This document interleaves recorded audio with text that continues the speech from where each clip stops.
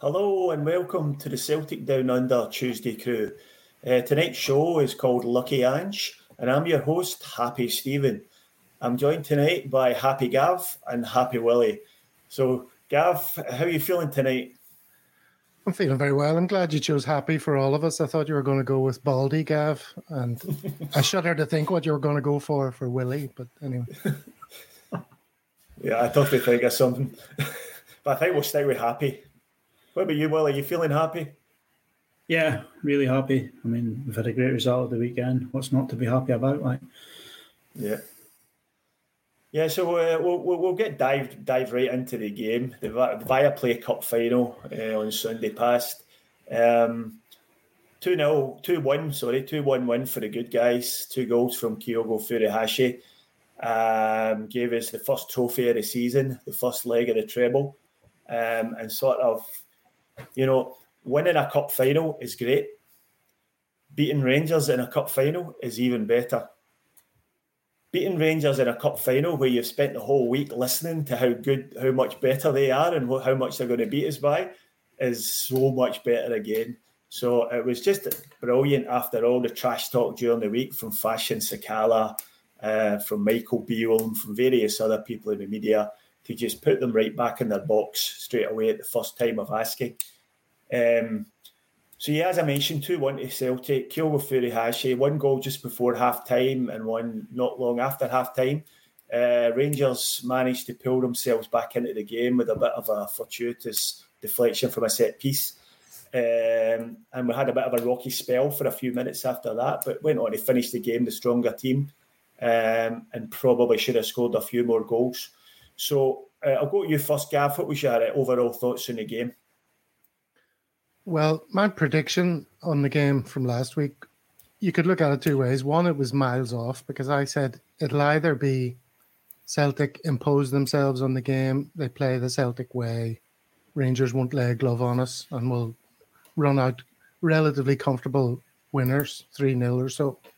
Or it'll be a typical Rangers will sort of, spoil the game, shut things down. It'll be scrappy. There'll be some crappy goals with a lot of luck involved as to which way they'll fall, and it won't be a great spectacle. And I think sort of in a way, both of those things happened. Like the first 60 minutes or so was the former. We were, I thought, really good, and we played our way, and it didn't seem to have any bearing on the fact that it was Rangers. It could have been anyone. We were just Celtic doing the Celtic thing. And at 2-0 up, I was incredibly comfortable.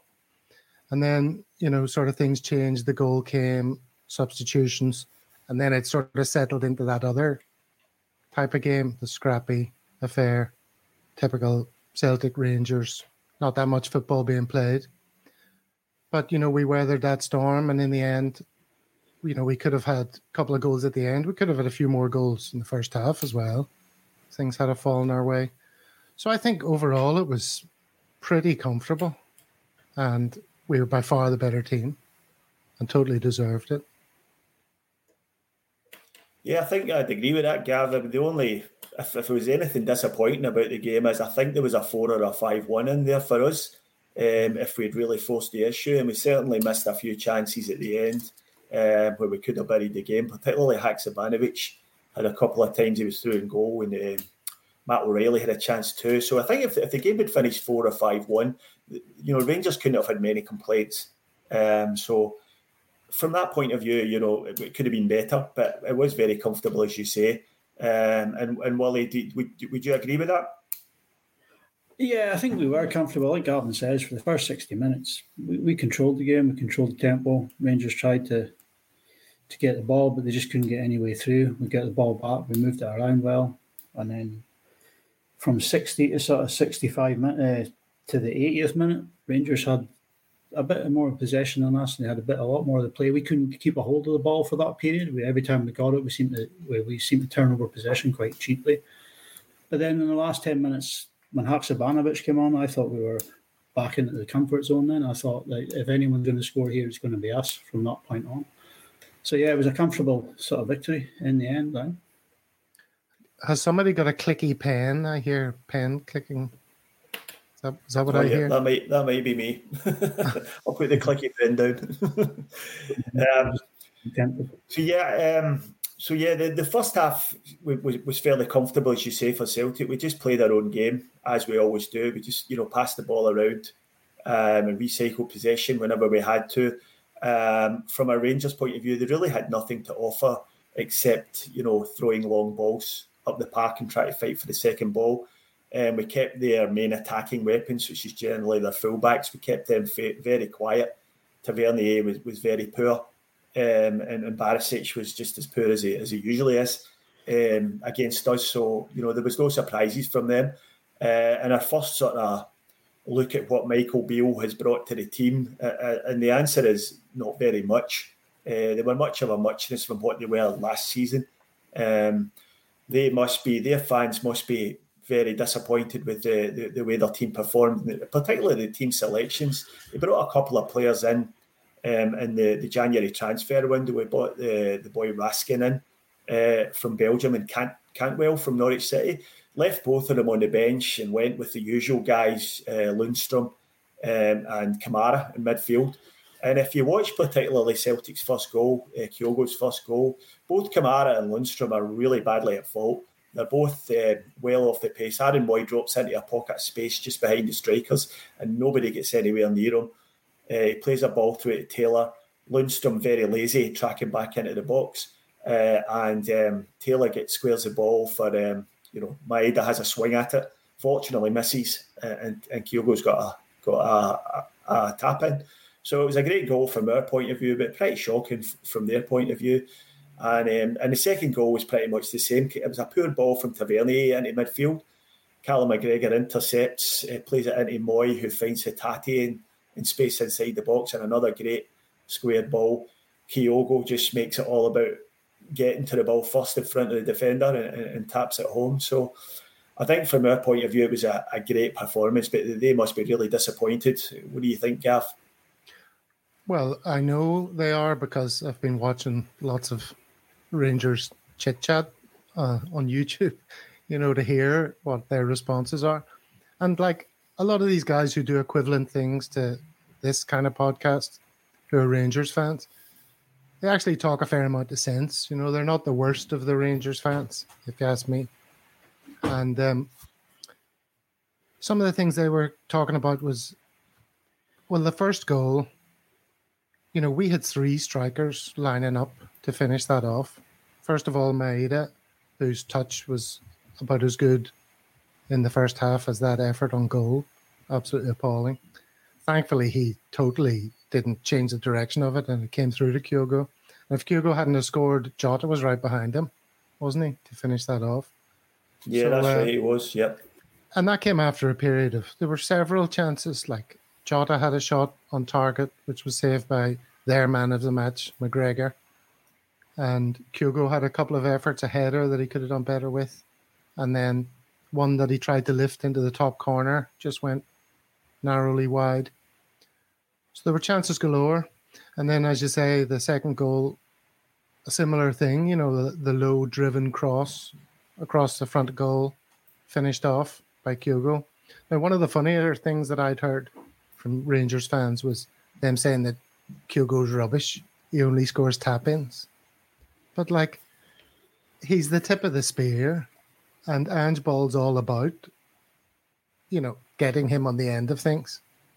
And, that low ball across the front of goal is such a part of Ange's philosophy. And he just wants people breaking their neck to get in there and finish it off. So if he just continues to score, 30 tap-ins a season, I'll be very happy. But they are furious Rangers fans. There's no doubt about it. We talked about this last week, didn't we? That how long is it going to take before they start turning on Ian Beale? And quite a lot of them are already voicing it. There's lots of people saying, I'm not Beale out just yet, but, and if he doesn't, oversee a huge overhaul of that Rangers squad, I don't think he's going to be there a terribly long time. I think there's going to be a lot of pain for him. Yeah, I think that's a realisation that's dawning on a lot of them as they need a complete overhaul and a rebuild. What struck me as funny was that piece of performative art he carried out on the pitch after the game where he had a little huddle. Now, who that was about was Michael Beale. That was all that was about. It wasn't about the players. It wasn't about the fans. It was about Michael Beale saying, "Look at me, I'm, giving the players a pep talk on the pitch." That could just as easily been done up the tunnel. They were quick enough to disappear up the tunnel before the trophy got presented, so they had plenty of time to do little pep talks in the dressing room. So that to me just summed him up as a man and as a manager. He just tried to make it all about him again. Yeah, and you get the feeling. I get the feeling that he thinks that huddle is going to form part of the documentary about himself one day that shows what a great manager he was. And we can trace it back to that cup final defeat. Yeah. He is. He's got a very high opinion of himself. Yeah, for sure. So who do you think? Who would you pick as your star performer, Willie, out of the team? Who would be your man of the match? I thought Callum McGregor for me. He's the fulcrum in what the team balances on. Everything just seems to come to him or through him. It was phenomenal to watch him play in that first half, just get stuck straight into it. Some of the balls he was receiving, you'd have 2 or 3 players closing down on him and he'd be still standing there, like, give it me, I'll take it. And he's taking the ball in, these players are closing down on him and he's moving it on fast. I thought he was just brilliant, man. I mean, it's hard to say anyone was bad. Like Kyogo as well was brilliant up front. He finished his 2 goals. He ran the whole game, just pulling defenders all over where he could, trying to fucking manoeuvre them in and out of positions to try and make openings for other players.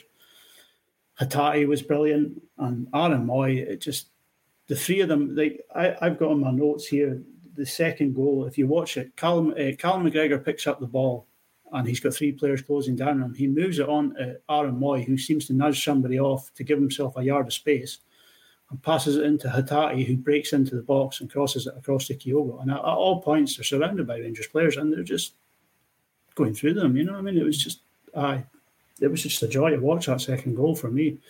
But yeah, Callum McGregor, for me, it was a captain's performance. And for me, he was the man of the match, right? Yeah, I wouldn't be rushing to disagree with that, Willie. For me, I would just like to mention Carl Starfelt, a guy we spoke about last week when we talked about having a mistake in him. I thought he was outstanding. He was absolutely imperious at the back. He won every header, every challenge, and he was very composed on the ball when he had to be, even to the point of doing a bit of a Cruyff turn in his own box, which you're not sure Ange would have been too happy with that, but it was when it comes off, it looks good. But I thought, he's a bit maligned among the Celtic fans, and I think we won't realise how good a defender he is until he's gone, because he's a very, very good player. And for me, he would probably just about shade it for man of the match. Although, McGregor too absolutely showed he's head and shoulders above anything in the Rangers team, despite what the fans would tell you. Yeah, Starfelt was fantastic, I think, as well, I have to say. But because the match was won in midfield, I think you might want to look there for your man of the match. The Rangers fans were fuming at the team selection for their midfield, Lundstrom and Kamara, 2 older sort of donkeys of yesteryear, up against our nimble-feeted midfielders and Aaron Moy. I mean, he's nimble-footed too, but you know what I mean. Yeah, watching it, I think Rangers' game plan was to get to half-time 0-0 and either come out in the second half and go all guns blazing like they did at Ibrox, or get to the 60-minute mark at 0-0 and bring on the fresh legs in midfield and try and inject pace into the game and try and hit us there. But 2-0 up, their game plan's out the window, wasn't it? That's not the way to beat Celtic. The way is to... No, it's not. To be all out, straight from blood and thunder from the first minute. Yeah. Try and upset things. That's what's worked in the past, All they did for the first half was try and overload the midfield and just try and flood us out. But like I say, Callum McGregor, Aaron Moy, Rio Hatate, they've got the skills and the abilities to play out through that. Like, you know what I mean? Like I say, they're showing the whole time. It doesn't matter who was around them. They're showing, gives it. I'll take it. And they're taking it, and they're moving the ball about quite freely at times, like in a packed midfield. Yeah, what did the boys... one of the boys on the Weekend Review podcast yesterday, which goes in a bit more of a deep dive analysis into the game. So please have a listen to that if you haven't yet. They mentioned the fact that Aaron Mooy, the first 5 yards are carried out in his head. So it makes up for his lack of pace and his lack of acceleration. And it really is true. He's 2-3 touches ahead of everyone else before he even gets the ball. And you see the way he drifts into pockets of space and drifts off his man. And he done it the whole game. He's just an absolutely exceptional player. And I'll put my hand up and admit that I wasn't hugely excited when we signed him. But he certainly shut me up and a load of other Celtic fans as well. So he's in the team on merit, and it's going to take a big effort for Matt O'Reilly to dislodge him. Yeah, so lots of positives. But one thing I think we ought to discuss is Liel Abada. What did you think about his little tumble in the box? How awkward was it for you to, square that with everything else? Yeah, I mean it's a dive, isn't it? I mean he's gone in there and he's anticipated the contact from Davis. Davis has pulled out the contact, and he's committed to the dive, as it were. So yeah, no complaints. Yeah. He tried to buy one. He took the dive and he got booked for it. And fair enough. If we criticise Ryan Kent for doing the same thing, so of course I was. I'm not going to go into bat for Liel Abada for that, but it's a dive and he got booked, so we take that one and move on. I'm not going to say I bought it, but my 9-year-old daughter dug me up when I got home from work on Monday night. She's like, "Dad, why were you shouting penalty at 6:30 in the morning for?" So I was out my chair as well. I was out my chair too. I was shouting for it. That was before the replay. So, I mean... I think he was expecting contact and it didn't come, and he kind of... You knew yourself, as soon as he got up and walked away, you knew he looked sheepish. You're like, okay, he's trying to play I don't think it was like 100% a dive in that it was a premeditated dive. I think he did anticipate contact. I think he was in his Speedos. It was so premeditated. But the thing is, I mean, if he's premeditated the dive, VAR are going to pick it up anyway. So even if he wins a penalty, he's not going to get it. So it's not. There's no point in that. It's not a very smart thing to do. Yeah. So, so we'll take that yellow and move on, and Leo hopefully will learn from it. So I'll just read go ahead. No, go ahead. Go ahead, Gav. I was just going to end that with a hilarious quip that it was a bad attempt. Yeah. That's great. You go, mate. Time for you to leave. It wasn't worth coming back to me. No, wasn't it? I was just going to say, I'll just catch up some of the comments and welcome to everyone who's tuned in on the live stream on YouTube. Shane Beaton says, afternoon, evening, boys. So afternoon to you, Shane. Michael Ross, hail, my fellow Celts. Also says, Sevco podcast, I'm in Comedy Gold since Sunday.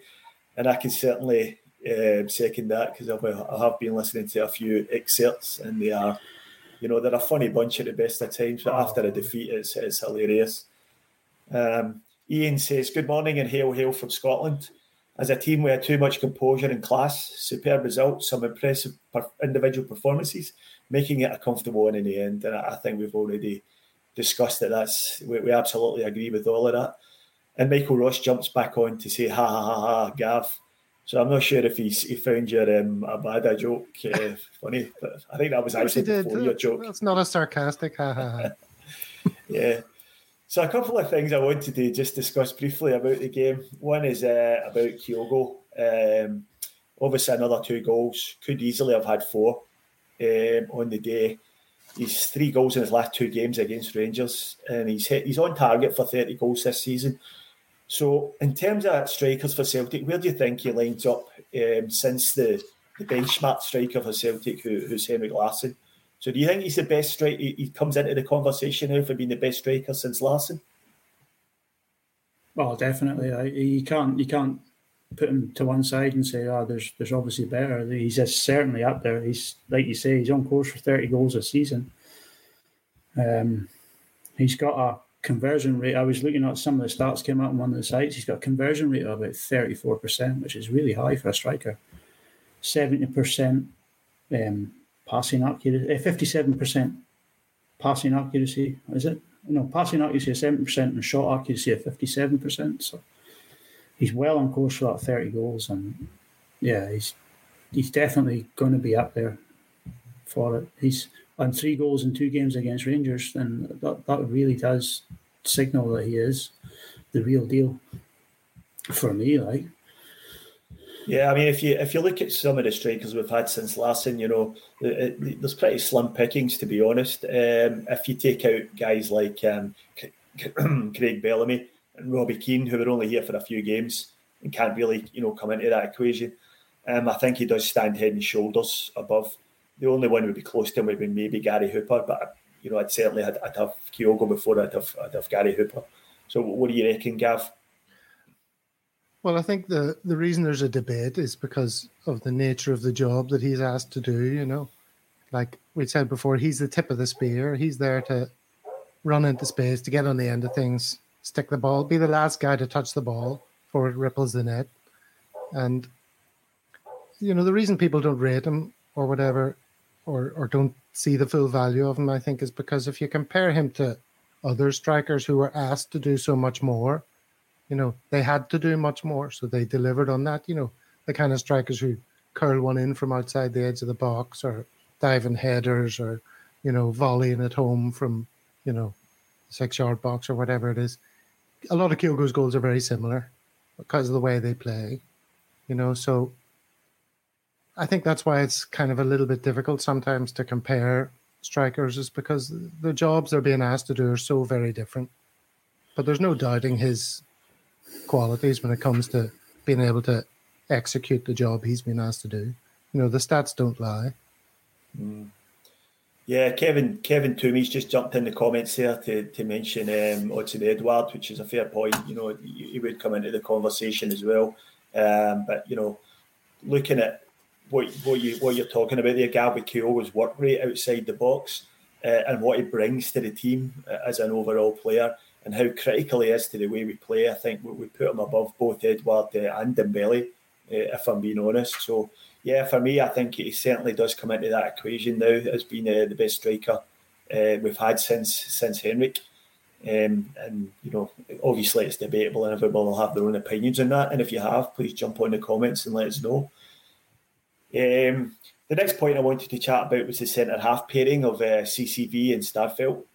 And individually, they're great players, but I think as a centre-back combination, they're the best we've had in many, many years. And if, certainly since the Martin O'Neill team, with Johan Mjällby and Bobo Baldé, they're certainly the best we've had since that. I think individually, probably Van Dijk was a better player, as he showed when he went on to be, arguably the best player in the world for the time. But playing together, I think they're certainly the best we've had for a number of years. What's your take on that, Gav? Yeah, difficult to argue with. They're both fantastic, and at this precise moment in time, they're an incredible partnership. And I expressed last week that I have occasional misgivings, about Starfelt. When he's under pressure and he's trying to play the ball forward, he does tend to get rushed. There's been lots of examples of that, but it doesn't mean I don't think he's a great defender. I think he's absolutely excellent. And, he was brilliant in the cup final. And he is the kind of player that I think, if he left ever to go and play for a team that doesn't ask him to spread possession out to the wings and such, and going forward as much as he's asked to, I think he could be viewed as, an absolute top quality defender in that role. You know what I mean? Because none of his shortcomings are ever showing up. But yeah, both of them, I'm delighted to have them. They're both fantastic. Yeah, I think individually, Cameron Carter-Vickers probably the better player. Certainly an outstanding defender, and being the cornerstone of Angie's Celtic team. He's so solid at the back, and he's just excellent. He's very, very powerful in the air and very, very strong in the ball. So difficult to dispossess. So where would you rank Cameron Carter-Vickers in amongst our defenders, Willie, of recent years? Oh, he's certainly one of the best I've seen at Celtic. Van Dijk, I've seen him a few times in person, but Cameron Carter-Vickers, he's an immovable object at the back, you know what I mean? If he gets the ball, nobody's going to dispossess him. Doesn't flinch when there's challenges to be made. He knows where to be and when to be there. It's all around. It's just so cool and calm. You never see him getting flustered. You never see him panicking and punting a long ball up the pitch. He's always just takes the ball in his stride, reticulates it out, whether it's out to the right to Johnson or back into Starfelt or into McGregor in the midfield. It's just nothing phases him, you know what I mean? And it's so reassuring to have someone like that at the back when you look at some of the centre halves that you've had over the years that you've just been like, oh, hang on a second here, this guy's like Jos Højfeldt or Daniel Majstorovic, players like that who have good games and then have games and you just put your head in your hands and think, what are you playing at? Like, you know what I mean? And you don't get that with Cameron Carter-Vickers. Like. And with Starfelt beside him, they just have an understanding with each other, you know what I mean? If Cameron Carter-Vickers is wanting to move up the pitch a little bit, Starfelt will step in there and let him go, or vice versa, you know what I mean? It's just... And as Gavin says, like, to go back to what Gavin said about Starfelt, I would like to see Starfelt play in his natural position as right centre-back, because I think a lot of the mistakes and poor passing is him trying to readjust his body to get the pass out and take time to get that pass into where he wants it to be, because he's not naturally left-footed, you know what I mean? But as a partnership, it's hard to say that they're not one of the best we've seen in the modern times. Like, they definitely are. Like, on that point, what you said about CCV never getting dispossessed, Fat Boy dispossessed him, didn't he, in the cup final? Much to all of our surprises. Yeah, there was one moment in the game, but the fact that was so surprising is like the exception that proves the rule. You know, it never happens. So when it happens, you really notice it. Yeah. I think it was just a sort of weight thing, wasn't it? Just, I think Morelos managed to throw his belly into the right, get the momentum going. I think that's how he got his. I think that's how he got his goal. To be honest, he just sort of lent his weight onto Moy when Moy was going to go for the header and just pushed him out of the way with the weight, and then all of a sudden he was free. How funny was his goal celebration? I mean, he's a very unattractive man. You're very disappointed to lose a goal, but it brought a smile to my face. You know, he's waving his arms around like a demented madman. Like, come on, his belly's flapping out at the bottom of his jersey. Oh my God! Then he blessed himself as well, just to round it off. Yeah, I seen a tweet. They'd have loved that. Yeah, I seen a tweet in somewhere on Twitter. We had the holy goalie, and they've got the holy roly poly. That's quite good, and I like that. Yeah, I like that one. Yeah. You'll be getting a in the comments. Yeah, I hope that gets a ha-ha. That's funnier than your joke, Gav, so I'm going to claim that one. So CCV and Starfelt, excellent. CCV had an interception, and Peter Calero in the comments has mentioned that. The clearance in the first half where he slid in, I think it was Sakala came in off the right and squared the ball. And if he hadn't got to the ball, it was a tap in for one of the Rangers forwards. And he slid Tillman that was behind him. Man. Yeah, superbly timed it and got it round the post, which was absolutely brilliant. Mm. Another thing I will add about Starfelt is that when I was looking at the stats for Kyogo on that website today about the shot arc, so I had a quick look at Starfelt, and he's one of the highest ranking players every week for Celtic, with an average of 7.79 in the ratings. So for a much maligned player, he still scores quite highly, right? I'm liking your research, Willie. You've clearly been studying this week. I just wanted to, when we're saying you're going to compare, is Kyogo as good, the best striker since Larsson? You've got to do a little bit of homework on that one without throwing stuff out there and not knowing. But I was quite surprised to see that Starfelt fact, because you read week in, week out on social media, people maligning, like you say, maligning him and having a go at him. Oh, he's a bomb scare, he's this, he's that, he's an X. Then you see it week in, week out, he's scoring over 7.79 was his average or whatever. So he is a good defender, right? No doubt. Yeah, there's no doubt about it. The stats just show that he's very consistent, and So we'll move on. Next topic I wanted to chat about was the Rangers and their general disrespect for Celtic, both in the run up to the game when Fashion Sakala was referring to as the other mob, and saying they were the better club and the better team. And even during the game, that the fans were singing during a minute's silence for the recently deceased Hibs chairman. And then after the game, they disappeared up the tunnel without waiting for Celtic to receive the trophy, which is just not done and very disrespectful. And also, something I didn't notice at the time, on their jerseys, they had Viaplay Cup Final written without the name of the teams embroidered around the badge, just so they didn't have to put the name Celtic on their jersey. So that sort of petty nonsense for me just sums them up. And do you think it's getting worse, or was it always the same? I think it's as bad now as I've seen it. Right, it's you look at before the game, the Green Brigade were trying to set up the tifo, and the Onion Bears were chasing them, and the minute silence. That's the second minute silence they've disrupted this season, and the first one was at their own stadium for one of their own players that passed away, I think, and they started shouting out, and then obviously Celtic fans got blamed for it. But when you look back at the TV replays, like, the Celtic fans are sitting there in silence, and the shout comes out from the Rangers end. A derogatory shout came out from the Rangers end into the Celtic crowd, and then it all sort of blew up from there. So, and as the thing with the badge, it's like, oh, we don't want to be associated with Celtic. But last season they had Old Firm FC all over the stadium when we came to visit them. You know what I mean? It's just like, what do you want? Do you want? Are we one and the same? Or like, one minute you want to be, we're forever tied together. The next you don't want, you would just disassociate us. It's just like very contradictory what they do at times. Yeah, I think the level of pettiness is. Sorry, I think the level of pettiness is probably correlates directly to the extent of Celtic dominance overall. You know, the better we are, the bleaker the future is looking for them, the more that's kind of thing is going to come up. They're going to have to try and score their points where they can, because it's not on the field of play.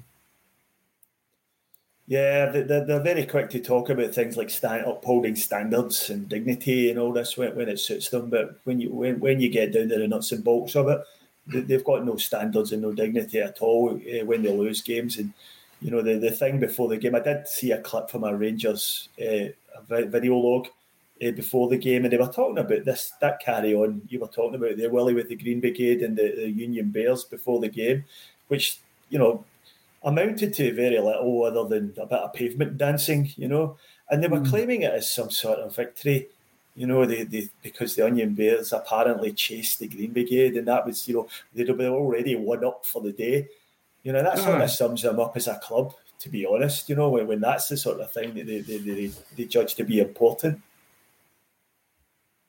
But I just don't get it. I mean, the days of football violence died in the 80s, like, you know what I mean? It's gone, it's done, it's dusted, like, and they're sort of something regurgitated, like, I don't see the point in it, like, you know what I mean? That's not the kind of society we live in anymore.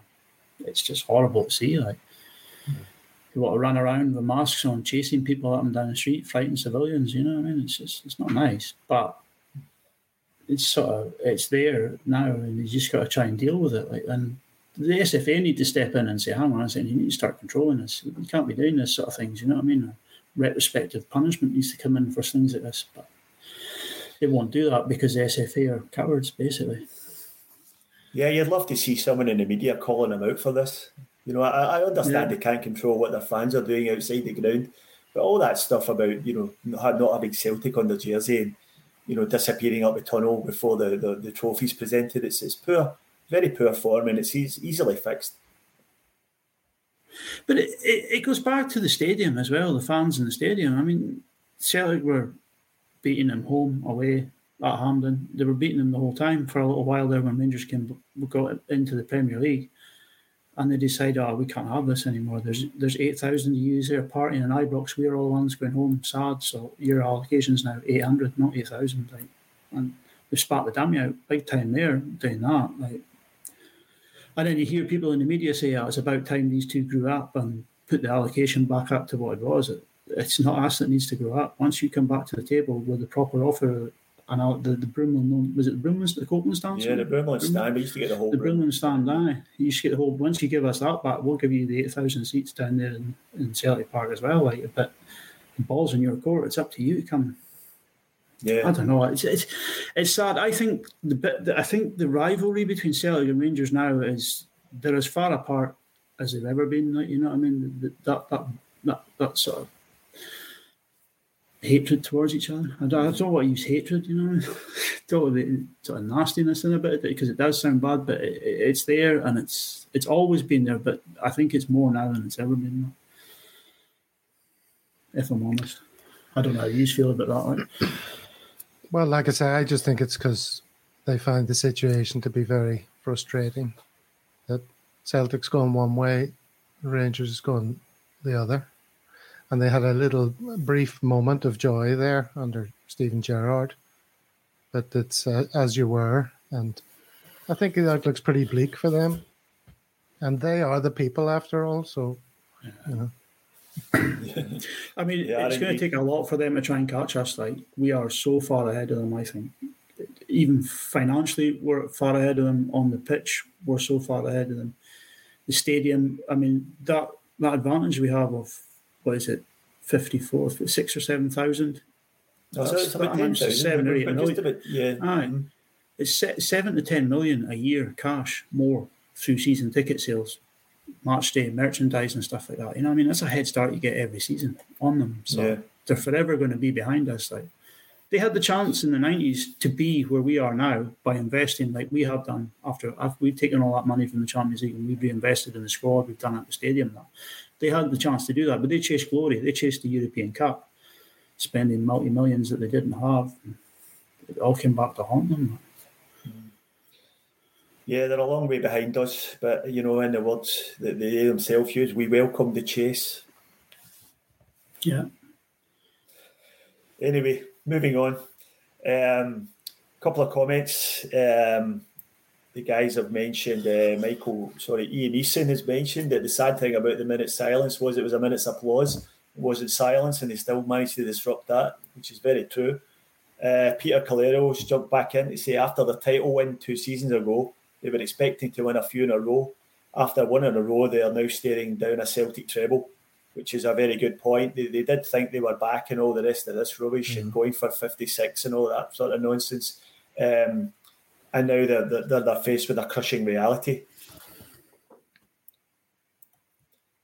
And Edward Wire Voice, welcome Edward. Rangers fans are just frustrated that Celtic are on a different level now. And that just reiterates what we've been saying. So next up, we're going to have a new one for us. It's a competition, so it's a special competition time.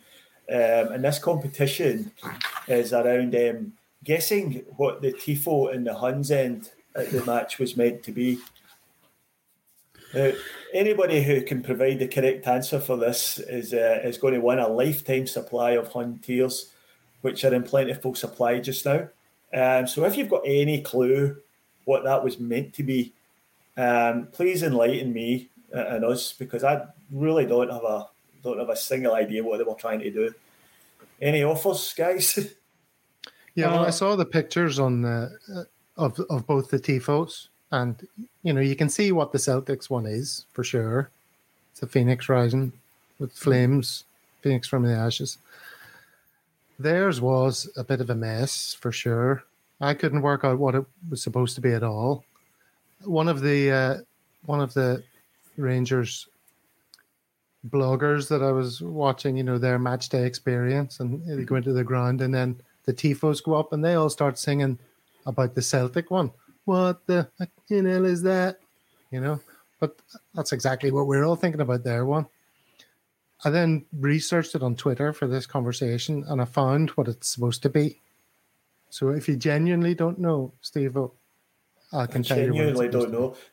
My best guess was there was a Dundee FC badge. I heard people saying that.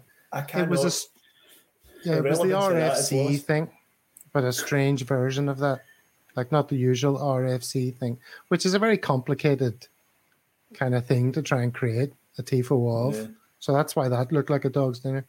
And then the other half is that wee cartoon character that they have of a fan.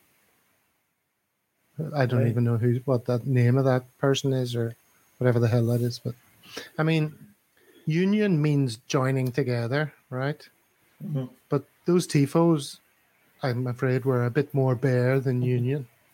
You ask me. The tifos, it's not just Sunday's tifos, it's every tifo. The attempt is the same, isn't it? Like super noodles and some of them, like even on Sunday. Do you remember them magic eye books you used to get in the 90s? You'd stare at this little picture for 10 minutes and then a boat would appear. I think that's maybe what their tifos are. If you sit there and stare at it for 10 minutes, like Alfredo Morelos will appear in the middle of it or something.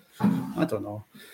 It was even like there was one game, I think it was an old Glasgow Derby game last season. They had a bed sheet they pulled out on the stand, and it was just like somebody had washed a white bed sheet with a black sock, and it was just all grey and stained. It's like, you can't even get that right. Yeah, my favourite was the Davy Cooper one, which was a dead ringer for Alvin Stardust. That was to me. That was a high watermark. Yeah. So none of you are winning the competition for that, Gav. It was you're not getting the Hunt Tears for that. That was you only got half of it right. Well, I mean, I only found out by research, but it really was appalling. And yeah, I mean, it's a metaphor for Rangers in many ways. Yeah. Difficult to discern their identity on one side, and then cartoon character badly drawn on the other. Yeah, Strangelove the Doctor in the comments reckons it was maybe a Picasso-inspired portrait of King Billy. So, possibility, mate. Michael Ross reckons maybe you need 3D glasses to view it, which is another one for the kids. Remember watching the TV with those 3D glasses on back in the day? The movies, Jaws 3. All right, so we'll move on from the game. As much as we'd like to talk about it all night. As I said, the Weekend Review podcast, which goes out on a Monday night, it does a great in-depth analysis into the games. So make sure you go and check that out if you haven't already. Next thing I want to mention was Angie's comments today in the press conference, when he was basically responding to media speculation recently been linking him to jobs away from Celtic. Leeds United, Everton have been brought up. And I'm just going to read out a couple of things that he had to say. I'm going to keep doing what I'm doing and not really worry about what other people see. I'll tell you what, the first thing that will be said, and one of you, the media, will be the first ones to do it, is that I'm not ambitious enough because I'm not moving on. I'm still here, even though people have been getting me out the door, and I think you'll be surprised how long I'm here. I'm consumed by trying to make this club the best it can be, and I'll enjoy every minute of it. So it doesn't really sound as if he's planning to go anywhere anytime soon, does it? Or do you think he's just, that's just a shot across the media bows? What do you think? I mean, you can't hope for him to say anything more than that. That's just perfect as always, the way he expresses things. See, Celtic Cicero, I like to call him. He's a great orator. Yeah, I just hope that, and I believe we can take the man at his word, and that this isn't just talk that we'll one day look back on and lament. Yeah. But I believe him. Yeah, I believe him too. There seems to be a sincerity to what he says. It's not empty words like you had with Brendan Rodgers, like that's for sure. But he appears happy with the project he's got. He seems engaged with this project. This is something he's really looking into as something I can progress Celtic, whether it's to try and push to the next level in Europe, which for us is to maybe finish second in the Champions League group or third even and get a little run in the Europa League or whatever.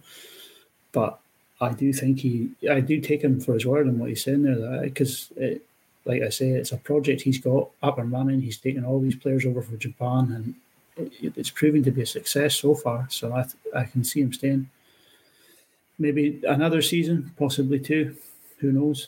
Gordon Strachan himself says that there's a 3-year shelf life for Celtic managers, Rangers managers. So he's only in his second season. So maybe the end of next season, you could turn around and say that he might be getting to the stage where he thinks it's time to move on, but certainly not at this point. No. Yeah, he's got this uncanny knack of just saying exactly the right thing at exactly the right time. A great man manager. and just exactly the sort of guy you want in the Celtic manager's role at the moment. My own feeling is that we will have him next year for sure. We'll have another crack at Europe, and I think the sort of key line for that is he wants to make the club the best it can be.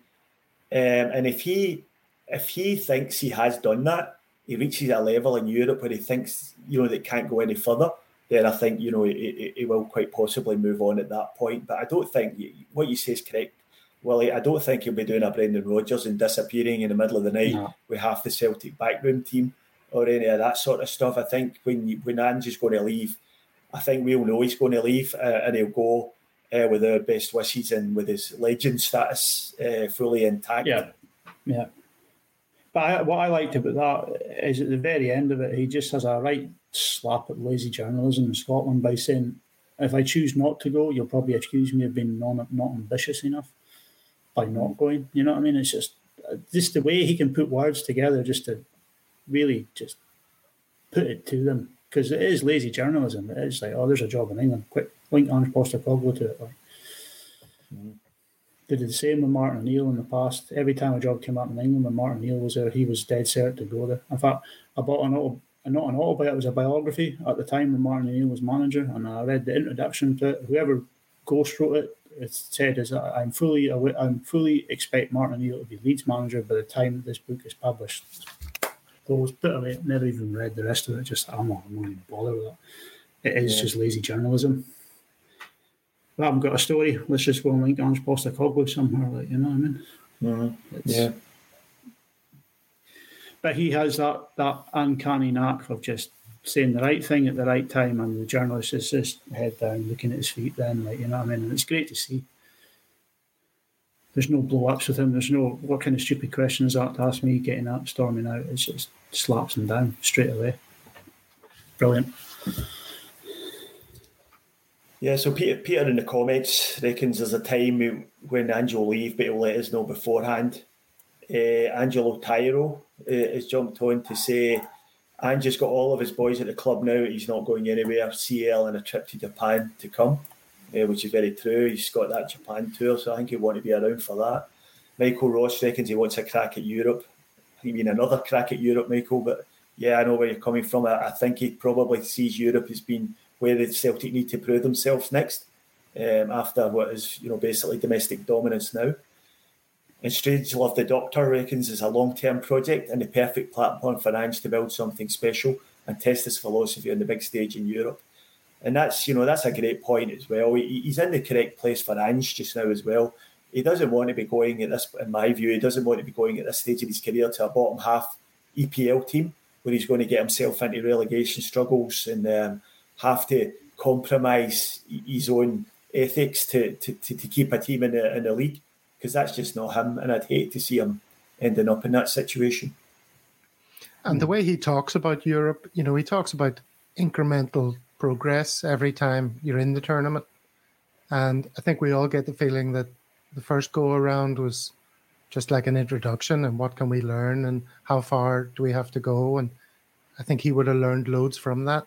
So at least 3 cracks at Europe in the Ange era, I would say, at least. Yeah, definitely not going anywhere any time soon, and thank God for that. I definitely think it's next season. Like, we've got a crack at the Champions League. I mean, we're always on to win this title, and we're entering the Champions League is guaranteed at that. So, yeah, he's definitely. I would say he'd definitely stick around for another shot at the Champions League. Like, yeah, I think we'll know a bit more after next year's European campaign. Definitely. So yeah, moving on to our next section. And this section is called Everything You Wanted to Know About Celtic But Were Too Afraid to Ask. This was a suggestion that Gav made, that many of our listeners, maybe from the Southern Hemisphere, Australia, New Zealand and Asia, and might not be as steeped in the history of Celtic as some of the rest of us. So we've come up with a few different questions which we're going to talk about each week, and hopefully this will be a regular occurrence moving forward. If you have anything, if you're in that position, you're here in Australia or in New Zealand or in Asia anywhere, and there's something you want to know about Celtic, then just stick it in the comments or reach out on Twitter, Facebook, or YouTube, and we'll see if we can answer them in future podcasts. But the first thing we were going to talk about tonight is, why is Celtic pronounced with a soft C instead of a hard C, as in Celtic jewellery or Celtic artwork or Celtic music? So Gav, I think you're the man with the answer to that one. If you could just enlighten us all. Yeah, well, that is the question. Why does Celtic have a soft C, unlike, as you say, the word Celtic? In fact, why do we say Celtic FC and also the Boston Celtics? Well, the answer is basically one of linguistic history. Languages constantly change and pronunciations come and go. And the root word is from the Greek keltoi, Keltoi. I'm sure Ange would approve of those Greek roots. And then there was a time when the C of the word was soft for all uses, the C of the word Celtic. It was always soft. Sometime in the 1700s, the hard C started to become used more widely. At the time of naming the club at the end of the 1800s, and then naming the Boston Celtics in the first half of the 1900s, both the hard and the soft C were in use at the same time. And some people say Brother Walfrid, the monk behind the establishment of the club, preferred the hard C at the time that Celtic were created, in which case we'd be watching Glasgow Celtic putting on a show. Since the mid-1900s, the hard C's become the predominant usage. So Celtic is the way we say the adjective. As you say, Celtic jewellery, the Celtic cross.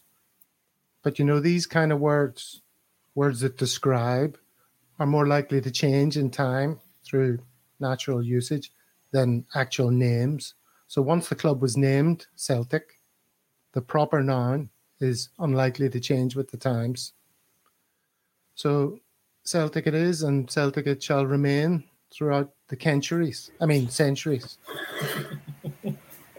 Oh dear, Gav. What are we going to do with you? It's a comedy platform. Yes, absolutely is. The next one. I was just going to ask, did you guys know that? Have you always known that? Or is it a question you've ever asked yourselves? Because I don't think the questions we're going to be tackling are necessarily for new fans. Some of them will be like questions that you think to yourself, oh yeah, right enough. Why is that? Well, personally speaking, I knew all about the Greek pronunciation of Celtus, but nah, I'm only kidding. No, I didn't know that. So it's an education piece for all of us. So thanks for that. That was a very, very thorough description of what we were looking for. So there's the answer. Linguistic history on Celtic Down Under. And it's all for free.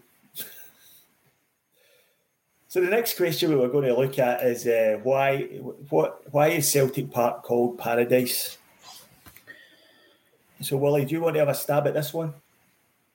Well, probably because it's just paradise to be there. It's just a joy to be in there, I'd imagine. I have no idea. I haven't really looked into that one now. I had another question to look into. Okay, so maybe I threw you under a bus a little bit with that one, mate. So, a wee bit, yeah. I wasn't prepared for that one, man. Yeah, Paradise. I'll have a stab at this one. It was a last minute, for all the listeners, there was a last minute change to the run sheet, but we won't go into that too much further. So I'll take this one on. So basically, the term paradise came from a quote that was attributed to an anonymous source round about the time when Celtic moved from their original site, which was not where the current Celtic Park is, but it's just on a site to the right of the Janefield Street, I think it's the Janefield Cemetery, which sits at the back of the North Stand. And at the time, someone remarked that it was like moving to the new stadium was like moving from the graveyard to paradise. And that's sort of the most popular, the popular story about where the term paradises came from. But it's not definitive. There's a few different takes on it, that maybe it was due to some quotes attributed to the men who started Celtic, who were all devout Catholics, and you know they were all made quite a few references to heaven and paradise and all that sort of thing. So you can really take your pick, but that's the most common one that I could find, was that it was about moving from the new stadium, from the old stadium, which was next to the graveyard, to a new stadium. And it was like moving from a graveyard to paradise. So if we're all happy with that, we'll move on to the next question. Yeah, I'm happy with that. But just another point that I discovered when I was researching that question was that the original site, they were forced to move in 1892 when the landlord increased the annual rent from £50 to £450, which was most likely a move, I would imagine, to try and scupper the new Catholic club, because who would have been the landowners in those days? From £50 to £450, massive increase. Then they moved to the new stadium. They bought then their new site. Celtic bought the new site just 5 years later for £100,000 after 5 years of great business success. So that original landlord must have been spewing at his decision to up the rent a wee bit. Yeah, I'm sure there was some sort of anti-Celtic bias at play there, and something we've had to put up with down through the years, and maybe a subject to talk about in a future podcast, I reckon. Yeah. So the last one we had on the list was quite a simple one, really. What's the difference between Celtic Park and Parkhead? And that's just really, Celtic Park is the name of the stadium and Parkhead is the name of the area. It's not really in Parkhead, to be honest. It's more like Barrowfield, but it just became known as kind of towards Parkhead, and it's just sort of, that's the name that stuck with fans down through the years. I mean, the name Celtic Park, it's not really, it doesn't really grab the imagination or anything like that. So I think, people have used the name Parkhead for that reason. Parkers, as the young team call it. Parkers, yeah, there's nobody ever called it ever. Right, yeah. Yeah, so that leads us into a conversation about stadium naming rights. Now, is that something any of you two would ever be in favour of? Because obviously there's a lot of money to be made about renaming the stadium, and given that we don't have an iconic stadium name, like maybe you would say about Anfield or something like that, I don't really feel as if it would be a problem selling the naming rights to the stadium. It would always still be Celtic Park to us, but if we could make a pot of cash by calling it by some company name, just grabbing something out of mid-air, or something like the Guinness Stadium or something like that. Have you been reading my notes, Stephen? This is almost exactly what I have written in front of me. There's been no plagiarism going on here, I can assure you, Gav. It's all above board. So what do you think about that then? Would you be in favour of selling the naming rights? Well, I mean, you've literally hit various points that I was going to say. I think if you're a football club and the name of your stadium is Football Club Park, like Celtic Park, St Mirren Park, the Tottenham Hotspur Stadium, Cardiff City Stadium, it shows such a lack of imagination that you shouldn't be too bothered about a name change. Stadiums with names that deserve to be treasured are ones that have their own identity. As you said, Anfield, Old Trafford, Stadium of Light, those kind of terms, even Molineux, Tannadice, those at least have some sort of identity associated with those words. So it might be harder to change from an emotional point of view.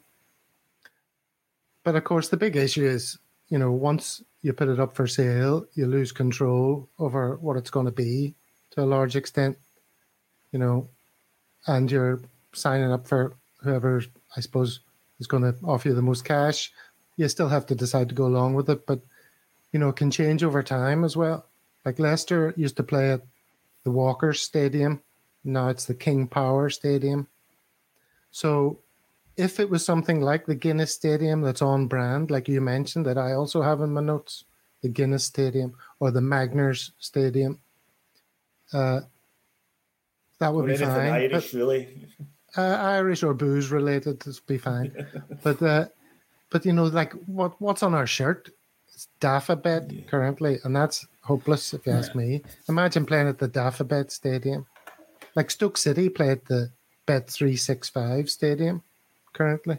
So that's a realistic danger. So, you're giving up control, and it might be something you don't like the sound of that sticks in your throat every time you say it. Willie, you've just muted yourself.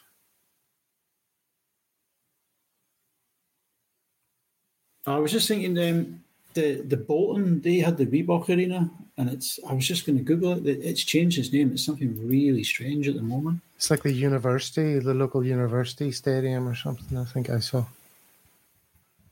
If you were going to change it, the University of Bolton Stadium, it was something else. Maybe it was a season or two ago. There was a really funny name for it. But if you're going to change it would need to be something iconic. Like you look at Bayern Munich in Germany, the Allianz Arena, it is the Allianz Arena. St James's Park in Newcastle, they got changed to the Sports Direct Arena. But it's always going to be St James's Park, isn't it? And it's Celtic Park too. It's always going to be Parkhead or Celtic Park, whether it's got Sports Direct Arena on it, whether it's got Allianz, whether it's got C.R. Smith Stadium. You know what I mean? It will still be Parkhead to the eyes of the fans. It's one of that. I don't know, if you were really needing the money to progress things along, then yeah, it's something you could look at. But I think we're in a good enough position right now financially to say, do we need to look at it? I don't know. It's, it's one of that ones you would need to think about it. You know what I mean? From the perspective of what is the name going to be, because you just don't want something that's going to be tacky stuck on there. You know what I mean? Yeah. Well, Lord Flashheart in the comments has just jumped in to tell us Bolton's new stadium sponsor is Tough Sheet. That's the one now. I was just thinking there, Tough Sheet Stadium. I was like, Tough Sheet. Yeah. It sounds to me like a form of constipation. Right. Yeah, so you're exposing yourself to ridicule. If you get it wrong, if you get the wrong sponsor, you're in big trouble. Yeah, I like Bolton right there, the Tough Sheet Arena. You just can't. The Iron Brew Arena would be pretty good. Something Scottish. Right. The Tonics Stadium. Okay, maybe we need to give that a little bit more thought. Yeah, so. It's one you could do. I mean, if you wanted to say, like, we're going to try and push to the next level, then you need extra money. Or if you wanted to do the main stand and bring it up to the same level as the rest of the stadium, you might need the money to do that. And the sponsorship that could come in for it might be the money that you need, the level you need to do that improvement. Yeah, it's a fantastic stadium that hosts massive occasions. You could probably get a pretty penny for it. I got no problem with it as long as, whoever's making the decision makes it in a sensible and controlled way, Yeah. As long as it's the right name and not tacky. Angelo Tyro in the comments has just drawn a line under the whole question by telling us we should call it the St Ange Stadium. So that's a done deal. We'll name the stadium after him, and hopefully he'll stay with us forever. It'll be good, like. Yeah. Okay, so we've just ticked over the hour, so we're going to have to bring the podcast to a close. It's been very enjoyable. I hope you've all enjoyed listening to what we've had to say about the game and some other stuff.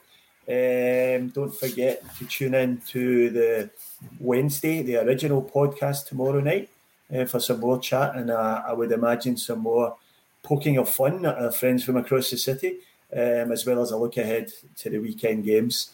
And don't forget to like and subscribe on YouTube.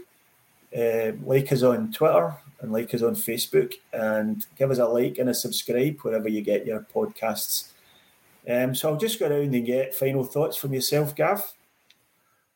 Oh, I haven't prepared a final thought. I know we had a couple more points to talk about, which we'll have to defer to next week, but I'm delighted to see that the Tuesday crew has no shortage of ideas of things to talk about. Under your leadership, Steve-O. As I said to you in the chat, this is a socialist collective, Gav. There's no leaders. And here we are selling the stadium to the highest bidder. That's right. Hypocrisy right there. There you go. Sums it up. And what about you, Willie? You got any final thoughts for us? No real final thoughts, I suppose. In this week, it's if you're going to talk the talk, you've got to walk the walk. That's it. That's a good one. So with that, we'll call it a night, and enjoy the rest of your week, guys, and hail, hail. Hail, hail. Hail, hail.